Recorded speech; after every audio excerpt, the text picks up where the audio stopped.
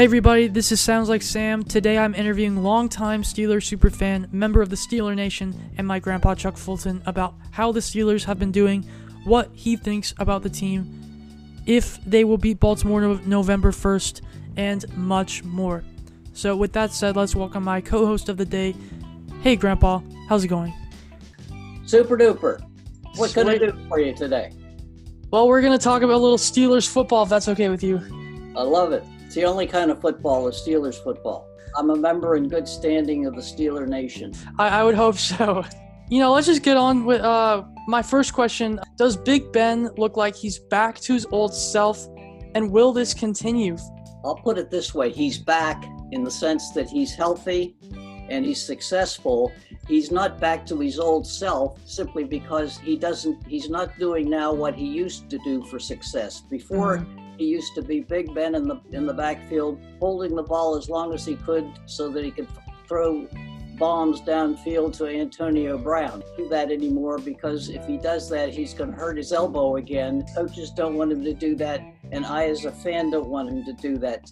What he's doing now to make himself successful is he's throwing the short pass, and he's distributing the ball among 4 or 5 receivers, which he didn't used to do. He used to have favorite receivers. Now he doesn't have a particularly favorite receiver, and that's part of his success. So he is definitely back, and if he continues to throw short, that will continue. What about when Deontay Johnson's on the field? He seems to get like at least 10 plus targets every game. Well, he does. He probably has the most talent right now of those on the field, but Juju Smith is a good receiver. He's going to get his receptions. Washington's going to get his, and of course the new factor is Claypool, and each game he's getting more and more attention. He did not get much attention last week against the Titans, simply because the Titans defensed against him because he ran all over the Eagles the week before, and what Ben did, instead of going to Claypool, he went to everybody else, and they succeeded. And again, they were short passes. They weren't bombs. His only bomb was a real bomb. Towards the end of the game, he threw into the end zone, into coverage, and guess what? They intercepted it, came close to winning, they being the Titans, close to winning the game. So maybe he's learned something to stay short and keep your uniform clean. Don't get hit. Yeah, exactly. Coach Chuck here would say he should have thrown for a 15-yard sideline pass and have the receiver run out of bounds to stop the clock because they did not have any timeouts, and then go for a long field goal, and their kicker can kick a 50-yard field goal, which is about what it would have taken, but at least that's better than getting intercepted. Bringing up the Titans game, do you think that this game was kind of a wake-up call for them, that we need to do a better job in the second half of the game and on defensively? Or it was a wake-up call in the sense that they almost blew it. When you're ahead by 24-7 at halftime in the pros, you ought to be able to hold on to that lead. They went into a shell or whatever, and the Titans almost came back and killed them, and they let Henry loose as the running back for the Titans, and Henry was running all over him in the second half, and they came really close. It's nice to win those games and learn a lesson, and in that sense they did. Kind of talking about their defense, my second question has to do with Devin Bush done for the season, or at least the regular season. Who's taking his place at linebacker? And if they don't do a good job, do you see them trading for anybody? Well, right now, the person that's replacing is a guy by the name of Robert Spillane. He's on the team primarily as on special teams. He likes to go down and blow out the guys running in the other direction, and he is excellent as a tackler. Which these days, if you see the NFL, how many tackles do you see now where they do not wrap up? They throw their body into the player with the ball, and assume that the contact is going to knock him over. Spillane doesn't do that. He goes and puts his head in front of the ball carrier and wraps up and tackles, brings the guy down with his legs attached. And he has been an outstanding special teams player. But he was also a backup middle linebacker. So when Bush went down, Spillane came in to back him up. And interestingly enough, Bush had the green dot. He was the guy with the coach on the sideline sending the defensive signals to. I assumed when Bush went down that Williams would get the green dot factor, but he did not. Spillane has the green dot, and so he's calling the plays and setting the defense basically, which to me is a lot of pressure on somebody who hasn't been playing on the first team for that long. Yeah. But so far, he's done a good job. He does not have the sideline to sideline coverage expectations that you got from Bush, but he is a steady ball player. Plus, I think the defense is covering for him as well. They know right now he is definitely their weak link, and it's not that weak a link. It's just that he's the weakest of the 11, which in that defense isn't that bad. I don't think they're going to get anybody from any other team, mainly because if you go and find another linebacker from another team, number one, that person has to be good, and if that person's any good and the team wants to trade him, they're going to trade him for a draft choice probably. And Pittsburgh builds their teams with draft choices, and they're not going to spend a high draft choice, which is probably what it would take, probably a third round draft choice to get a decent linebacker. And why do that? Because the end of the season, that linebacker probably has a salary that they can't afford anyway, because they're always close to the salary cap. So I think they're going to go with Spillane as far as they could. Plus, they also, like in the last game, I think Spillane had 60% of the defensive snaps. And another rookie who has much more upside but doesn't really have the experience yet is a guy by the name of Ulysses Gilbert. Spillane, they like him for the expected run plays, but Ulysses Gilbert replaces him in the other 40% of the time. And I think the combination is going to hold them well for the time being. Now, will Baltimore try to take advantage of it? Sure, they'd be foolish if they didn't. But it's not that bad a situation. I do not think that there's anybody in the league that they want to trade for and have to pay the price that they'd have to in order to bring that person in, because they don't want to give up a draft choice. They draft super well. They do not do well in the free agent market, and that's how they build their team. And I maybe at this point I'll just mention to you their draft class this past year. Their first draft choice, they didn't have a first draft choice, but they traded last year their first draft choice to get Minkah Fitzpatrick, which he becomes their first round draft choice this year. That's a pretty good selection there. They drafted second Chase Claypool. He's only going to get better. Their number 3 choice was Alex Highsmith. To me, he's the linebacker that's going to replace Dupree. Oh, Dupree, yeah. Yep. Bud Dupree this is probably his last year with the Steelers. Not because they don't like him; they like him a lot, but they said they're up against the cap, and they can't afford to keep others that they have to keep. And also be able to pay Bud Dupree, who's going to come at a premium. Alex Highsmith is the heir apparent there, and he's getting some game time too, so he's in. The next guy they picked up, I think he was a 4th or 5th round draft choice, was Kevin Dotson. He was like a Division II, Division III ball player, a right guard, and he has already started 2 games as a substitute. And again, it was a seamless insertion. He replaced, a good starting guard due to injuries, and the other team knew it. They tried to go over him and couldn't do it. So Dotson is going to be a winner, and he's going to be starting in a year or two once somebody else leaves.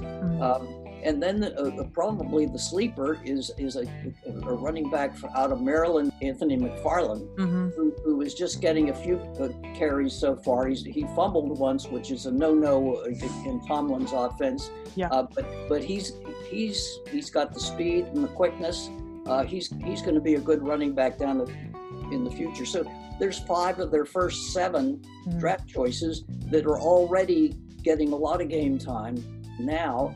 And the season's early. They're only going to get better, and they're going to play more. So again, they have to build by the draft. I hear this question a lot from people who, after I tell them like, oh, I'm a Steeler fan, they always ask me, how many years does Big Ben have left? What's your answer on that? If he's smart and they win it all this year, I would retire if I were he. I mean, he has a couple of rings already, and why kill yourself going on indefinitely?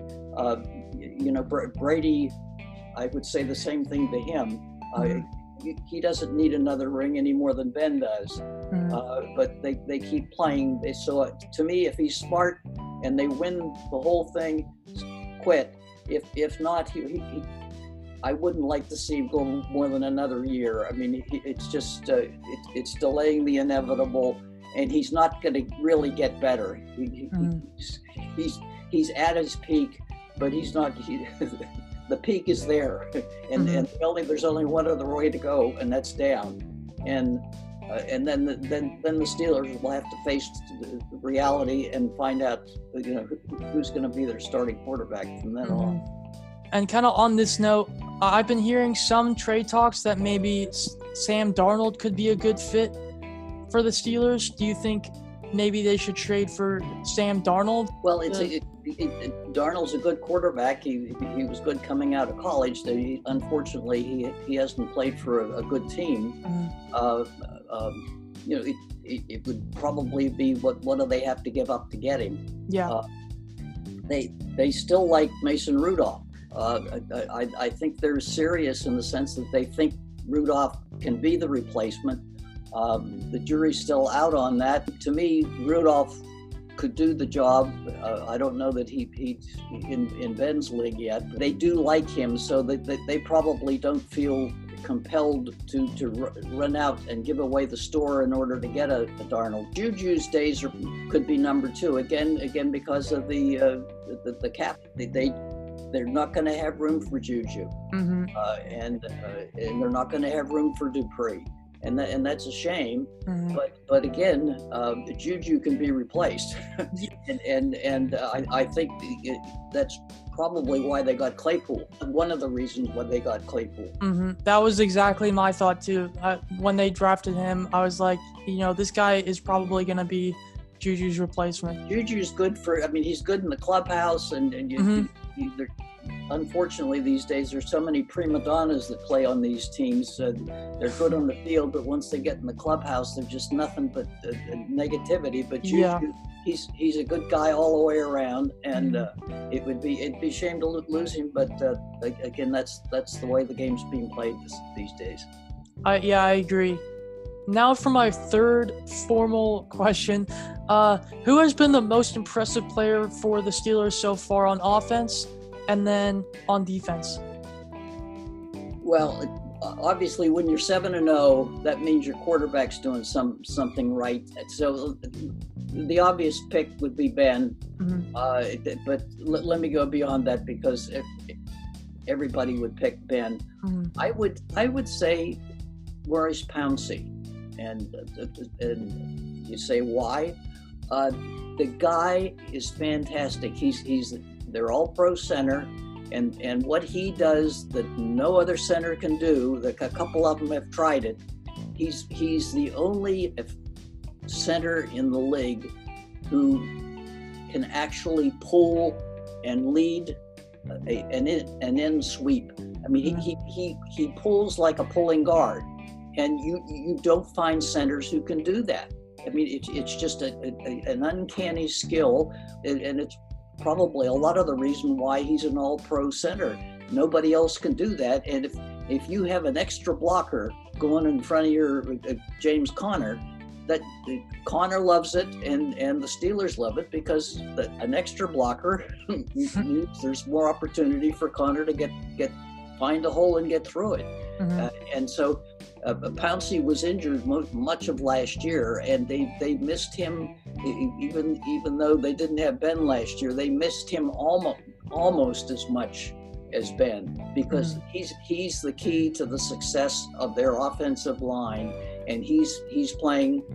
I enjoy at least a couple of plays just watching him play, and he's a key to their success for a running game. Nice. I like that answer. Defense, the offense, the defensive line has been fantastic. Hayward and Tuitt are great, and Watt and Dupree coming in from the linebacker slot. But to me, the key to their defense is Minkah Fitzpatrick. As soon as they got him from the Dolphins last year, they became a defensive force as a team. And he this year he doesn't get the stats that he got last year, mainly because the other teams aren't throwing to him. They're keeping away from him, and the rest of the team has to go to work. But Minkah Fitzpatrick, it makes their defensive backfield successful. So I would pick him as the defensive star, because they're a different team with him back there. But they just have a lot of really good players on defense. To me, the defense outshines their offense, and it's because of guys like Hayward and Tuitt and Watt, but Minkah, they were all here before Minkah. Once Minkah came, they went up a level or two as a defense. So I'm picking the star of the defense is Minkah Fitzpatrick. Yeah, I'd have to agree with that. It seems like every time the offense throws near Minkah, he makes a play. My next question has to do with the wide receivers.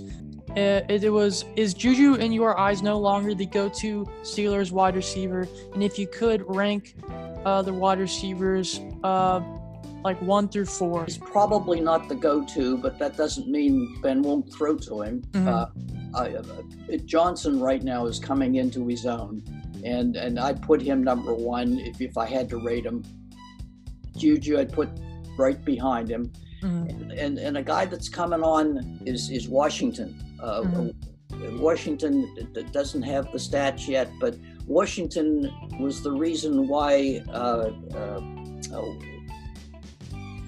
the Mason Rudolph was an All-American at Oklahoma State, because guess who he was throwing to? He was throwing to Washington. And so the Rudolph to Washington combination was wonderful for for Oklahoma State, and he is a good receiver, and he was slow picking up the speed with the Steelers, but he is a force to be reckoned with. And I put Claypool right now as number 4, mainly because he doesn't get as many reps yet as a couple of the other ones, but he will surpass a couple of them in a while, probably by the end of the year. But those are 4 good wide receivers, not great yet, but they're 4 good ones, and that's one of the reasons why Ben is successful. And again, he's not throwing them bombs; he's throwing them those 10-yard passes,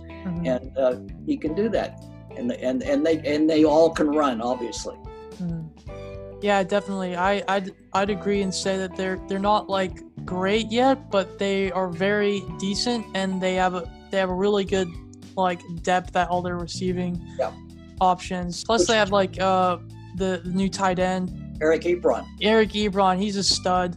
Like he was making some really good catches. Just having that option as well. Like I think that their offense, and that's kind of what they needed to do to have a replacement for Brown, was just get more receivers out there that could do a decent job. So yeah, and it makes the defense wonder, well, who are we going to cover? Because all of them at some point could use double coverage, but they don't have that many defensive backs in the defense. But I totally agree with your Ebron statement. Mm-hmm.